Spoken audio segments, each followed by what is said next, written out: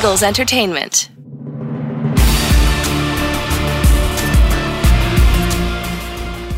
Welcome, Eagles everywhere, to the Eagles Insider Podcast, presented by Lincoln Financial Group. Eagles Insider Dave Spadaro with you, and we do have some players in the facility. The rookies, first-year veterans have reported to the NovaCare Complex. They are able now to have remote learning. Nothing on the field yet. We're still in the very early stages of what is a complicated situation. The NFL and the NFLPA continuing to work toward a resolution for the preseason, for training camp protocols, for regular season goings on. So there's still work to be done, but everybody optimistic that very soon the entire Eagles team and teams around the NFL will be in their facilities getting ready to be back on the field. Now, as far as 11-on-11 practices and full pad practices, much remains up in the air. So stay tuned right here to the Eagles Insider Podcast for more information as we go along and get ready for Eagles football 2020. I'm excited about today's episode. We're going to talk about Eagles wine. Yeah, wine that you can have during game days this year and kind of feel like you're at the stadium. It's the Broad and Pattison Collection. More on that later. And also a bit later on, a shout out to Eagles fans from Forbes magazine. We'll get to that in a bit, as well as a Stats Corner with my man Jacob talking about Miles Sanders and the extraordinary rookie season he had. We're all expecting huge things from Miles in year number 2. But let's begin this podcast with a one-on-one conversation. Ike Reese, a 5th-round draft pick in 1998, certainly understands how important it is to get as many reps as possible to impress the coaching staff. That's not going to happen in this training camp period. So how do young players make the team? What's it been like for Ike these last 5 months with no sports? He's a sports talk show radio host, for gosh sakes. How did he get along these last 5 months? A great conversation right now with Ike Reese. Ike Reese, it would appear that football season is near, and I know that nobody is happier about that than you are. Right? I mean, first of all, yeah. What are the last 5 months been like for you? Well, I'll tell you, we've gotten creative over at WIP with sort of rehashing some old debates and unsettled arguments with some of our more prominent sports figures in the past. And we've sort of been able to pass the time, at least somewhat being able to do that. The one thing about this fan base is that they don't just live in the moment or worry about the future. There are things that happen in the history of this city from a sports standpoint that we just haven't gotten over yet. And so we found creative ways to sort of be able to discuss those things and have some fun debates and make it feel like somewhat normal in this crazy time that we're living in now, trying to deal with this pandemic. So, but it looks like, Dave, I tell you, man, if you had asked me 4.5 months ago, would we be able to pull this off? I did not believe that you could do sports talk radio without any sports to really talk about. And so I was a little skeptical myself, but I must say I've been pleasantly surprised the way we've all sort of come together. And what it really shows you is, Dave, is that it's not just important for us in the job that we do in covering these teams and talking about them. We need people to care about it, and finding a listening audience that still has enough passion about sport, even though nothing live is going on during one of the worst eras of our lifetime when dealing with this pandemic. It really is a true testament to how much sports means to the Philadelphia fan base. You know, before we get into the football side of things, it does test your creativity no matter what your business is, right? So what have you learned about yourself as a talk show host, a sports talk show host? You know, you kept it relevant. You've made yourself an indispensable part of people's lives. How good have you been during this time?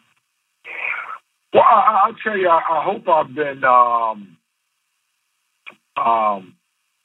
doing a well enough job for people that we've been able to keep locked into our radio show of still remaining authentic, and the things that we talk about, whether it's Eagles free agency during that time or the draft coming up, I've tried to at least keep the same frame of mind I would have during this time of the year. And for us in this area, we care so much about the Philadelphia Eagles.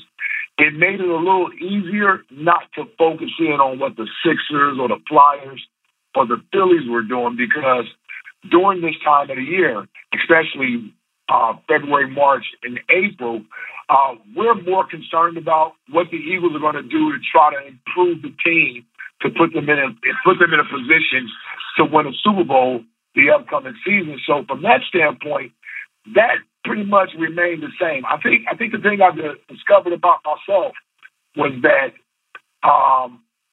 sometimes you gotta dig a little deeper and focus a little bit more. And I think it forced myself and my co-host and John Marks, my producer and Jack Fritz, to be more creative and be more open-minded to things that aren't necessarily centered around sports. So we did more pop culture stuff. We did more TMZ stuff. We paid more attention to what was going on outside of the sports world and tried to make that interesting enough for people to want to listen. And not only that, to join in on the conversation. And the one thing I also learned is if you figure out a way to dive into it and really dive into it, and you're not just trying to pass 4 hours of the day and get through the workday as best you can, you really dive into these topics and you come on the air and you present them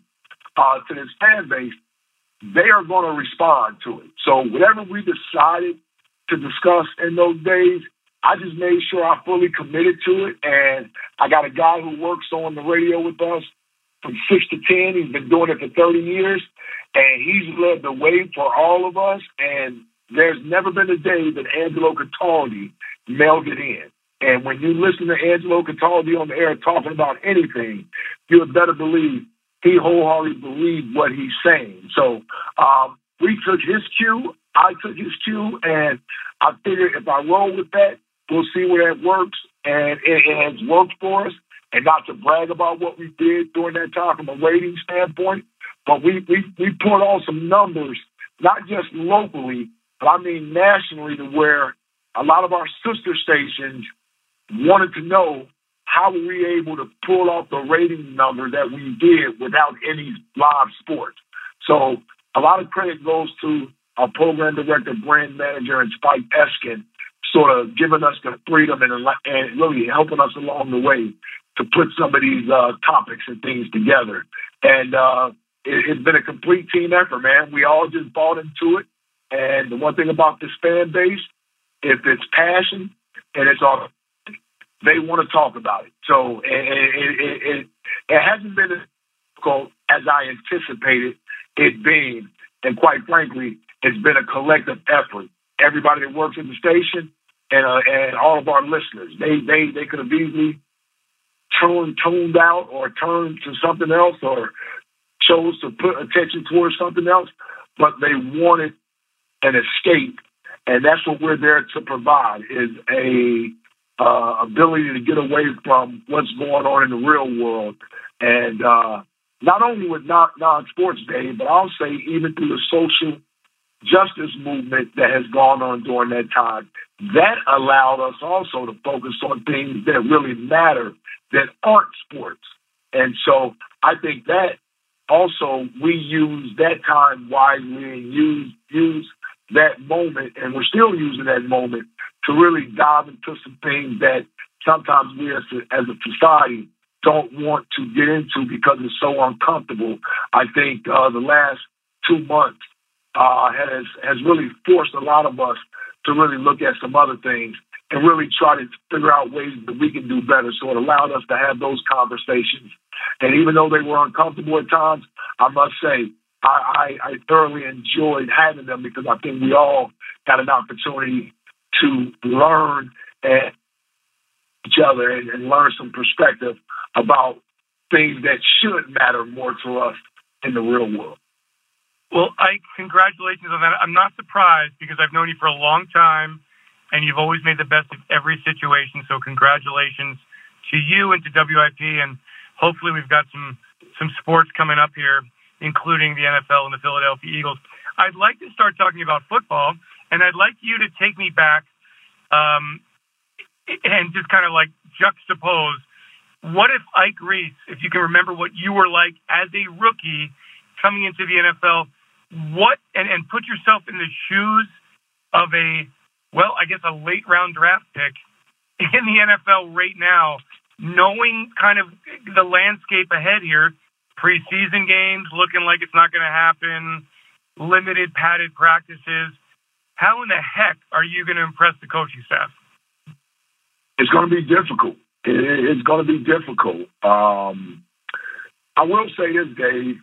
I think the bigger issue for those young guys is the trimmed down rosters. You know, they're not going to bring as many players in the camp.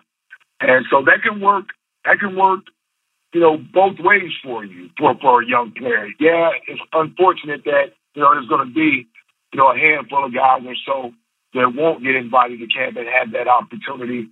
But it also says for the guys that are fortunate enough to be invited to camp, there's probably going to be some more opportunities to get reps in practice to show whether or not you deserve to earn a final roster spot here. So my advice to young guys would be, man, if special teams have never been important to you prior to getting to the NFL, you had better make them your number one priority.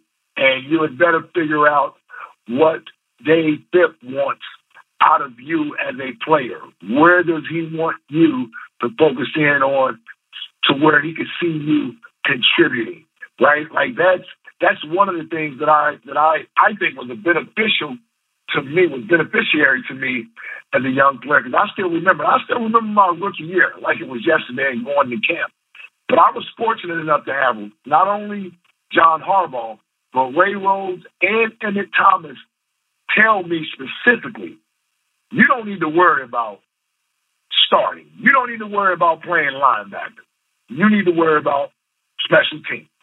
That's why we brought you here. That's where you're going to make this roster. You need to make sure you keep up with everything we're doing defensively from a schematic standpoint. But they had brought Mike Caldwell in pretty much to be the top reserve linebacker at the outside linebacking spot. And myself being drafted in the 5th round, that's where I was going to help the team improve the most. And that was going to give me the best chance of making the roster. So my rookie camp, man, I was glued to John Harbaugh's hip.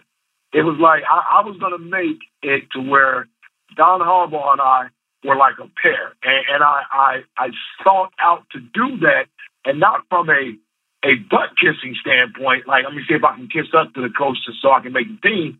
No, it was that I wanted him to know that I understand, it's been explained to me what my role will be if I make this team, and I understand that. So now I need to figure out how to play special teams because I hadn't done a lot of it in college. Only thing I'd done in college was play punt team, and so I hadn't done all the other things, and I spent a lot of time with him after practice and before practice just working on the fundamentals of playing some of the special teams positions, the things he wanted me to do on kickoff return, how to be a good punt return guy, how you hold up guys, how do you hold up without getting penalties called. I had to work with John Harbaugh and Mike Caldwell on those things every day, and I didn't resist that. And because that was explained to me what my role was going to be, I did not worry about starting. I wasn't focusing on trying to beat out Willie T at the linebacker position. I was trying to make sure of all these young guys that have an opportunity to make up the special teams, I'm going to be one of the guys that he feels like is his core guy. And I embrace that role. A problem with a lot of young guys, we were all stars on our respective teams in college. And so you get a perception that playing special teams is for the lesser player. And while in reality that may be right, but it doesn't make it less important. And once young players understand that and they embrace that role versus fighting against that role or looking at it as a demotion, I think you got a better chance of making a team, especially as a late round draft pick. Like as a late round draft pick, that's what you got to do, and that's what I did as a young player. Okay, so I'm a young player, and I want to follow what Ike Reese did, but do I do that with speed, with strength, with like what? Like, and by the way, as you know, special teams is a different ballgame now. It's been pretty much minimized now. So, I mean, what am I doing? Am I just trying to run down the field as fast as I can? Am I trying to be as fit? Like, remember Jason Short? Jason Short. Yes. Full throttle. That was full throttle. That was his nickname. Full throttle. I mean, but he made it in the NFL for a few years. So, what are they doing? How are they doing that with no preseason games? You can't hit anybody in practice. And for sure, and you know the thing about it is, like, in practice, special teams are never live. I can't imagine them being live this year. Yeah, it's going to be difficult to impress. It really is. I think what you have to do when you're trying to prepare to come to training camp now, first of all, make sure you're in great shape because you are practicing a full practice. I don't know how the schedule is going to be set up. I'm reflecting back to my days with John Harbaugh. Those 45-minute practices, like before we even started regular practice, you were in a full sweat. Like you were like, man, we still got more to do. So you had better be in good shape because Dave Fipp, I have a lot of respect for as a special teams coach. I can imagine that the intensity level will be ramped up a little bit, not from a physical standpoint where you're worried about collisions, but from let me see how fast you can get down the field. Let me see how good you are at avoiding blocks. Let me see how good you are at being able to block somebody in open space, meaning you got to be able to catch up to someone, get your hips squared, and get in position that you don't get a penalty and you can be an effective blocker.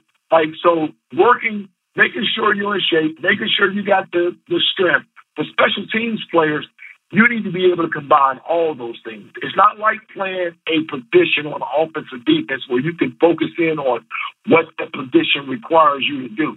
When you play special teams and you're a core member, you're going to block, you're going to tackle, you're going to have to get down the field fast, you're going to have to be strong because you may get a guy that outweighs you by 20 or 30 pounds that you have to block. So you have to be a well-rounded athlete to play special teams in this league.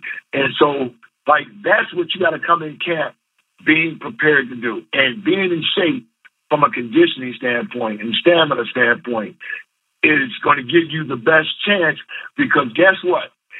Every time you get an opportunity to go up there and get another rep in, that's every chance that you get to impress a coach.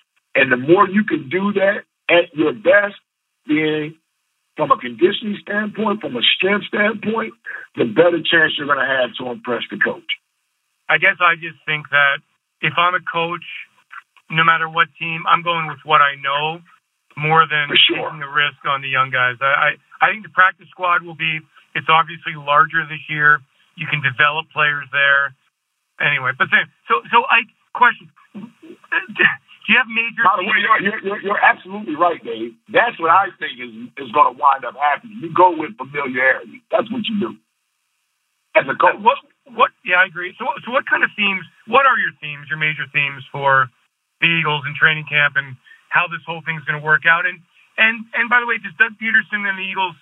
Do we have an advantage here because the coaching staff is in place rather than the rest of the division, which has a bunch of new head coaches? I believe they do. I think they have more of an advantage than it is a disadvantage. The reason why I phrased it that way is they do have some new coaches, right? So there are some coaches, especially on the offensive side of the ball, that obviously Doug is he's at the top there. He pretty much the chief offensive mind there, but they brought guys in and Scangarella and bringing Marty back that I think the idea was you're going to add some new wrinkles to the offense.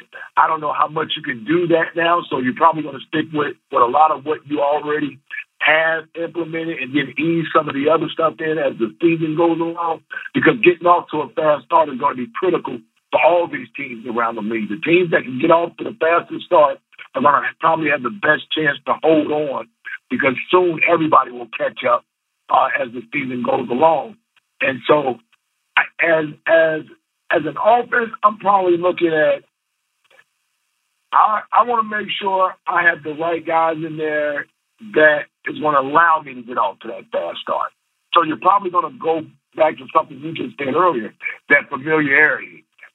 I could see those guys probably having a greater impact early, and you're sticking with what you ended the season with, and then easing new stuff in versus what it would have been if you had a full off season with everybody. You could come out with a lot of new wrinkles that people haven't had a chance to scout.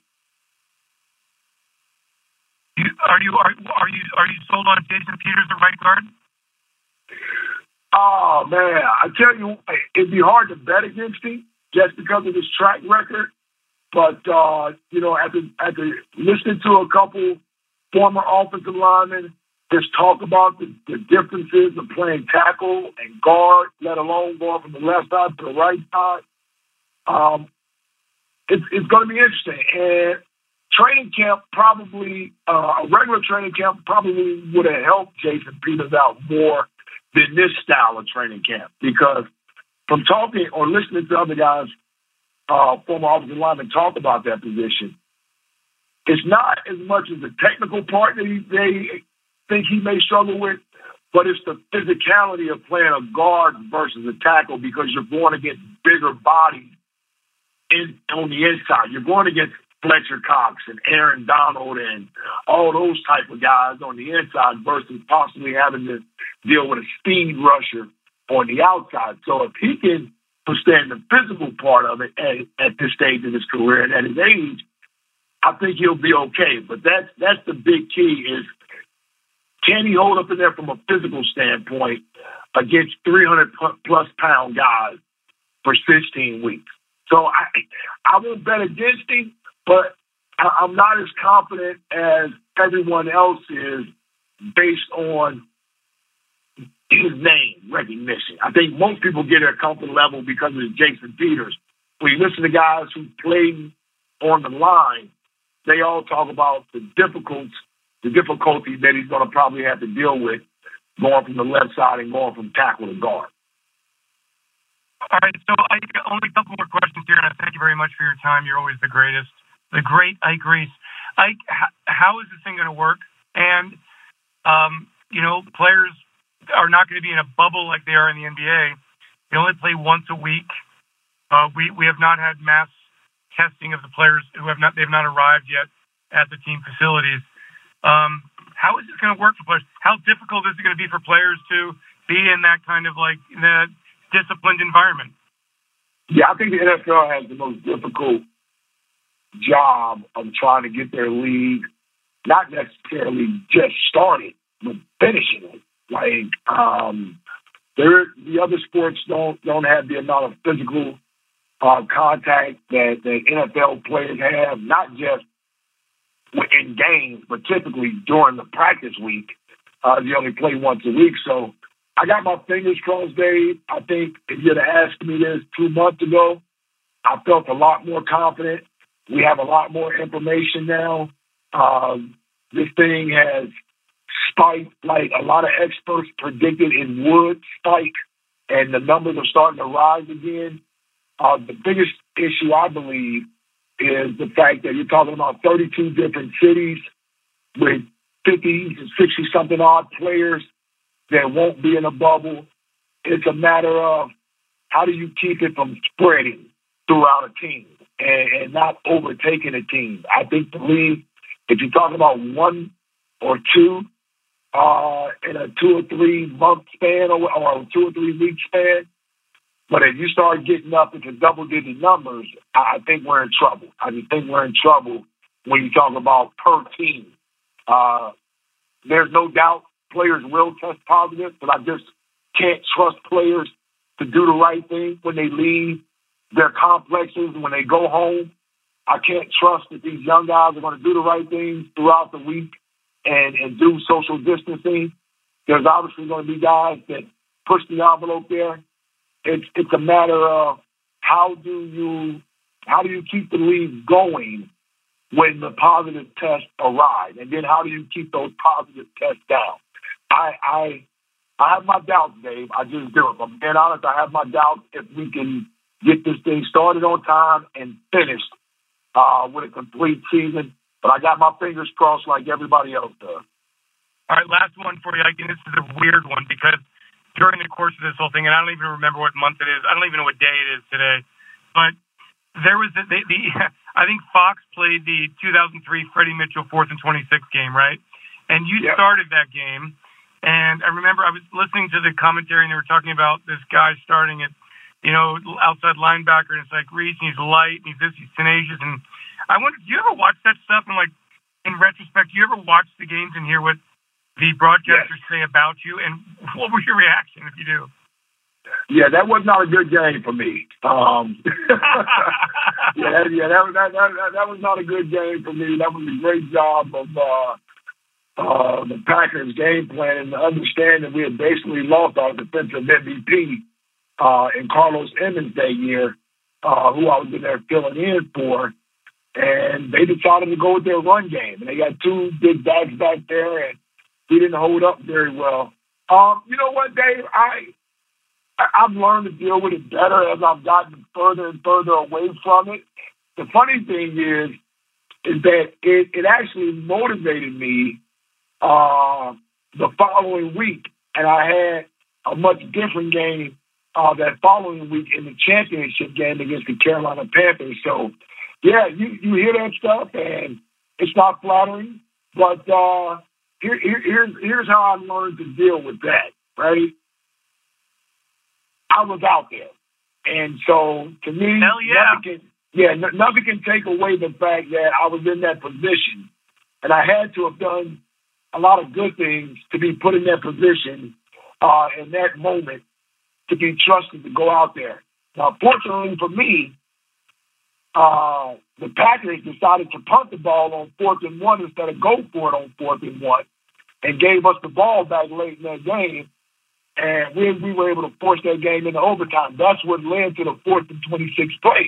We were at sort of midfield. It was 4th and 1, and I still to this day believe, and they decided to go for it on 4th and 1 instead of trying to draw us off time, there's no way we would have stopped them on 4th and 1. They would have picked up the first down. They would have picked it up. Understood. But like, did you watch it when it was on? Like, you cringe, or do you go like, man, I wish my technique was different, or do you remember every play? Sure. Oh, for sure. Yeah, I remember all those plays.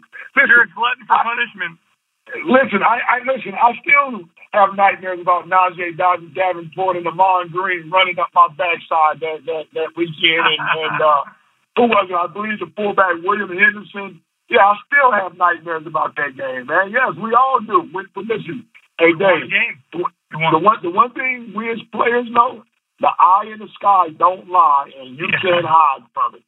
So listen, if sometimes the rabbit gets the gun. In that game, I listen. They got the best of me that game. I can't run from it. I don't mean about that, but like, do you sit there with a glass of scotch and just like agonize? Even when you have a great game, like, do you watch replays of yourself playing when it's on TV? Sure. And because I got my son as a teenager, listen, I still got to sit him down and watch some of these games, man, just to let him know I was out there. I've rewatched the Super Bowl when that comes on TV, Super Bowl 39. Rewatched that one. Which was another one they played? The Carolina Panthers game. I mean, it's funny, we don't get many wins put on TV. But when we do have the Eagles on in some of those games, and if there happens to be a game that I played in or made a couple plays in or what have you, yeah, man. I wear the good games and the bad games with a badge of honor, man. I was fortunate for 9 years to play amongst the greatest athletes to play the game. And so I always went up with a badge of honor, the good days and the bad days, baby. I got to tell you, I've never watched Super Bowl 39. I can't watch it. It hurts too much. I remember having a terrible time at the party after the game. I don't know if you had a good time, but it just hurts too much. No, I did not have a good time, and it took me a while to be able to watch it. I don't think I watched it until maybe 2015, 2016. But now it's more or less, if it's on, I'll sit there and watch it. Listen, we had our shot. It didn't happen. It's okay. It's okay now.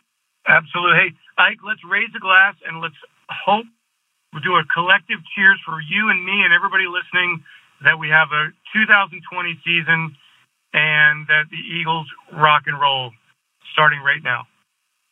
No doubt about it, brother. I can't wait. And I think the sports gods aren't that cruel that they'll take football away from us. So I think we'll be all right. I think we'll be all right, baby. All right, Ike, thank you so much. Great job on WIP. Everybody listens to WIP. And Ike Reese and John Marks. And keep kicking ass. And thanks so much for your time, Ike. Yeah, all right, brother. Thank you. Marks and Reese, 2 to 6, Monday through Friday, 94 WIP. Appreciate you, brother. All right, take care. Now let's talk about the Eagles running back situation from a statistical perspective. Yeah, it's Stats Corner time with Dave Spadaro, me, and my man Jacob.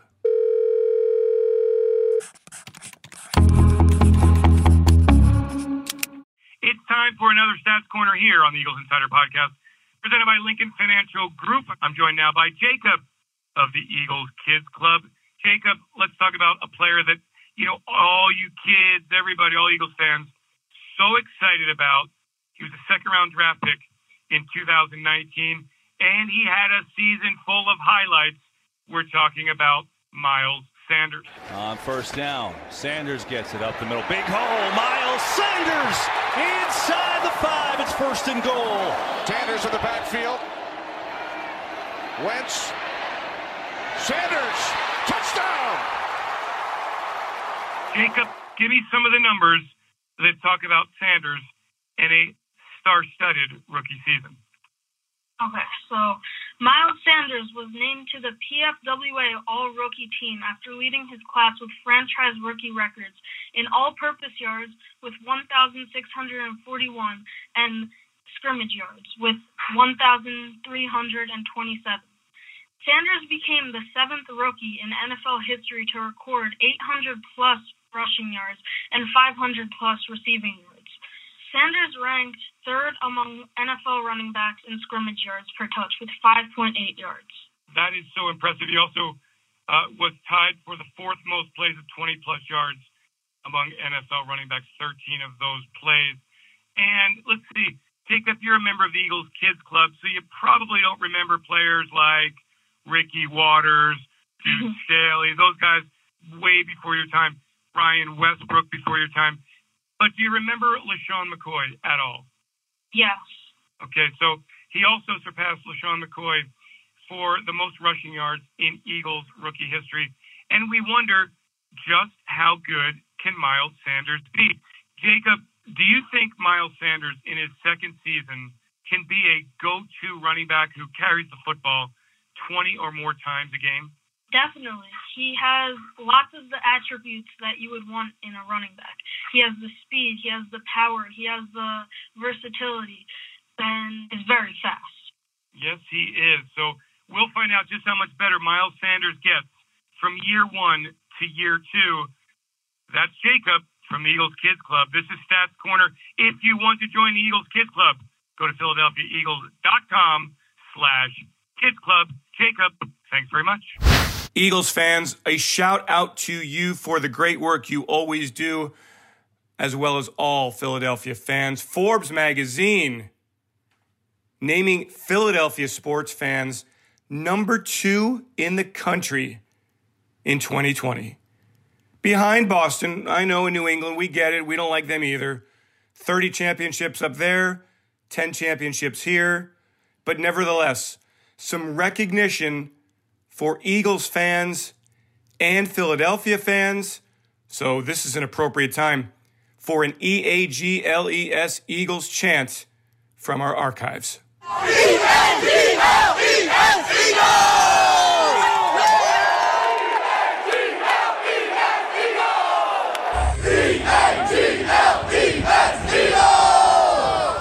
And finally, for this Eagles Insider podcast presented by Lincoln Financial Group on this Thursday, some time to talk about wine. The Eagles have partnered with Winc to produce the Broad and Pattison Wine Collection. So I thought, why not make it a great time to talk about it and how Eagles fans can get in on the fun. My guests, Robert Doherty, the winemaker, and Alex Stumpfig from Winc, talking about Broad and Pattison, the wine collection. We've got some wine to talk about here. I love it. I love the fact that the Eagles are partnering here with Winc, and we've launched a Broad and Pattison Winc wine collection. Alex Stumpfig, I know that you are the Vice President, Global Business Development at Winc. What is so special to you about partnering with the Philadelphia Eagles? Well, Dave, first of all, thanks for having us on. I'm actually from Philadelphia originally. I grew up downtown. I've been an Eagles fan for life, so it's pretty serendipitous for me to, grow up, go into the wine business, and then eventually make a wine for the Eagles. It's awesome. It's been a really incredible experience. The Eagles are an amazing organization, and we are, all of us at Winc are absolutely thrilled to be associated with the Eagles. And really, when it comes down to these wines, there's a distinction between sports affiliated wine from before and now. And what we're really trying to do is make a more modern, contemporary iteration of sports affiliated alcoholic beverage. And these are legitimate wines. We're serious about how we make these wines. Obviously, Robert's going to go into the winemaking, but we want Eagles fans to know and Philadelphians to know that these wines are perennial. They're available year-round, and they are extremely food-friendly and great on their own. They don't have to be drunk during a tailgate, during dinner, you name it, picnic. These are awesome wines. So, yeah, we're excited. And, by the way, the first week, the wines were on sale here in the Philadelphia region. They're available in Pennsylvania, New Jersey, and Delaware. Excellent sales, great start, really excited reaction from Eagles fans. A Cabernet Sauvignon, a Chardonnay, and a Rosé are available for Eagles fans. And, Robert, you are the winemaker here. What goes into the process, and what, Robert, did you want to create with these three wines?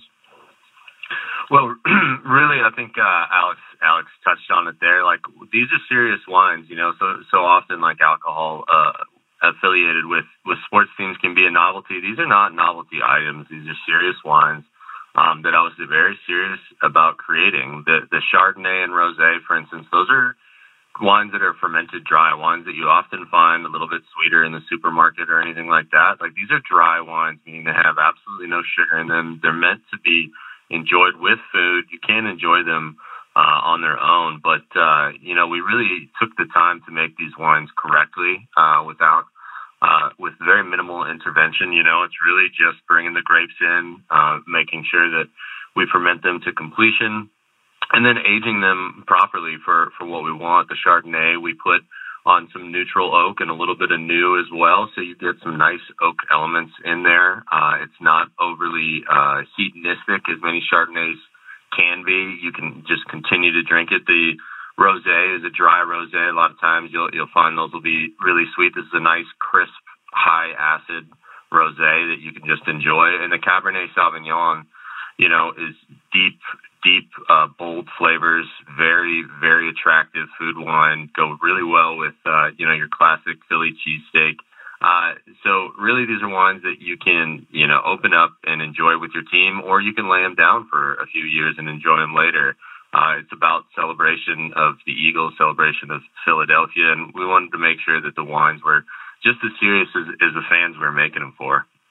Robert, I have a confession to make, and I'm being dead honest here. this is a great moment in my life. I have never, well, this is why I'm being honest. My dad always drank wine and always tried to get me into wine. And I just never cultivated a palate for it. And so this opportunity with these three wines, I'm going to learn to drink wine and to appreciate wine. So what advice do you have for me with these three wines?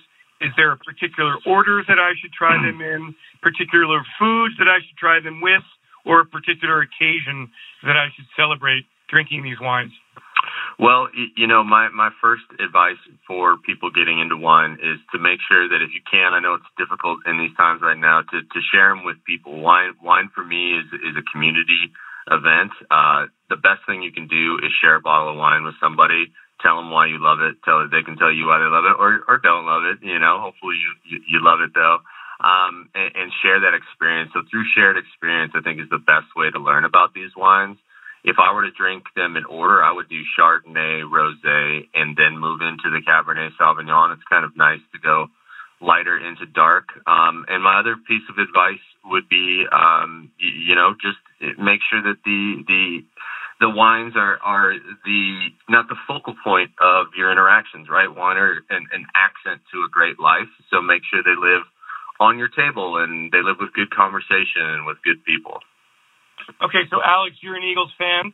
We're going to look ahead to 2020 here, and you're going to tell me on game day, Eagles begin against Washington September 13th. How would you lay out your wine choices for that day? What are your suggestions for Eagles fans? It's probably going to still be a bit warm at that time of year. So I think if you're tailgating, whatever that means these days, perhaps during the day you start with a little rosé to open up your palate, and then from there, as you start to eat different foods throughout your tailgating experience, definitely want to jump into the Chardonnay. Great by itself, great with a lot of different foods, very versatile. And then, after the Eagles crush Washington. So we've got three wines, a 2017 Cabernet Sauvignon, 2019 Chardonnay, 2019 Rosé, available for $17.99 throughout Pennsylvania, New Jersey, Delaware, also online, PhiladelphiaEagles.com/wine, and a portion of the proceeds benefit the Eagles Autism Foundation. Guys, I think launching the Wink Wine Broad and Pattison collection, it's just a great idea to bond even further the Philadelphia Eagles and their fans. I thank you very much for collaborating with the Eagles. Robert, great job on the wines. I look forward to launching my career as a wine connoisseur with this. I'm excited. Reach out to me. Let me know how you do, all right? I sure will, guys. Thank you so much for joining me, and good luck with everything, and just thanks for making another part of the Eagles season that much more fun. Thanks, Dave. Cheers. Go Eagles. Thanks, Dave. All right. You guys. Thanks, guys. And that will do it for this Eagles Insider Podcast presented by Lincoln Financial Group. Thanks for joining, everyone. If you have a moment for a rating or suggestions, we appreciate it very much. Those 5-star ratings help get Jeffrey Lurie and Howie Roseman and Doug Peterson and Carson Wentz to take notice of this Eagles podcast. And it also helps Eagles fans around the world find out about the Eagles Insider Podcast. Thanks to Ray Doyle and Peter Kelly for their work. Thanks to you for joining every time we have an episode. We love it so very much. And we are looking forward to football at the NovaCare Complex next week. So I'll be back on Monday with more the Eagles Insider Podcast presented by Lincoln Financial Group. Insider Dave Spadaro saying, thanks for joining, everyone. Have yourselves a great Eagles day, and fly, Eagles, fly.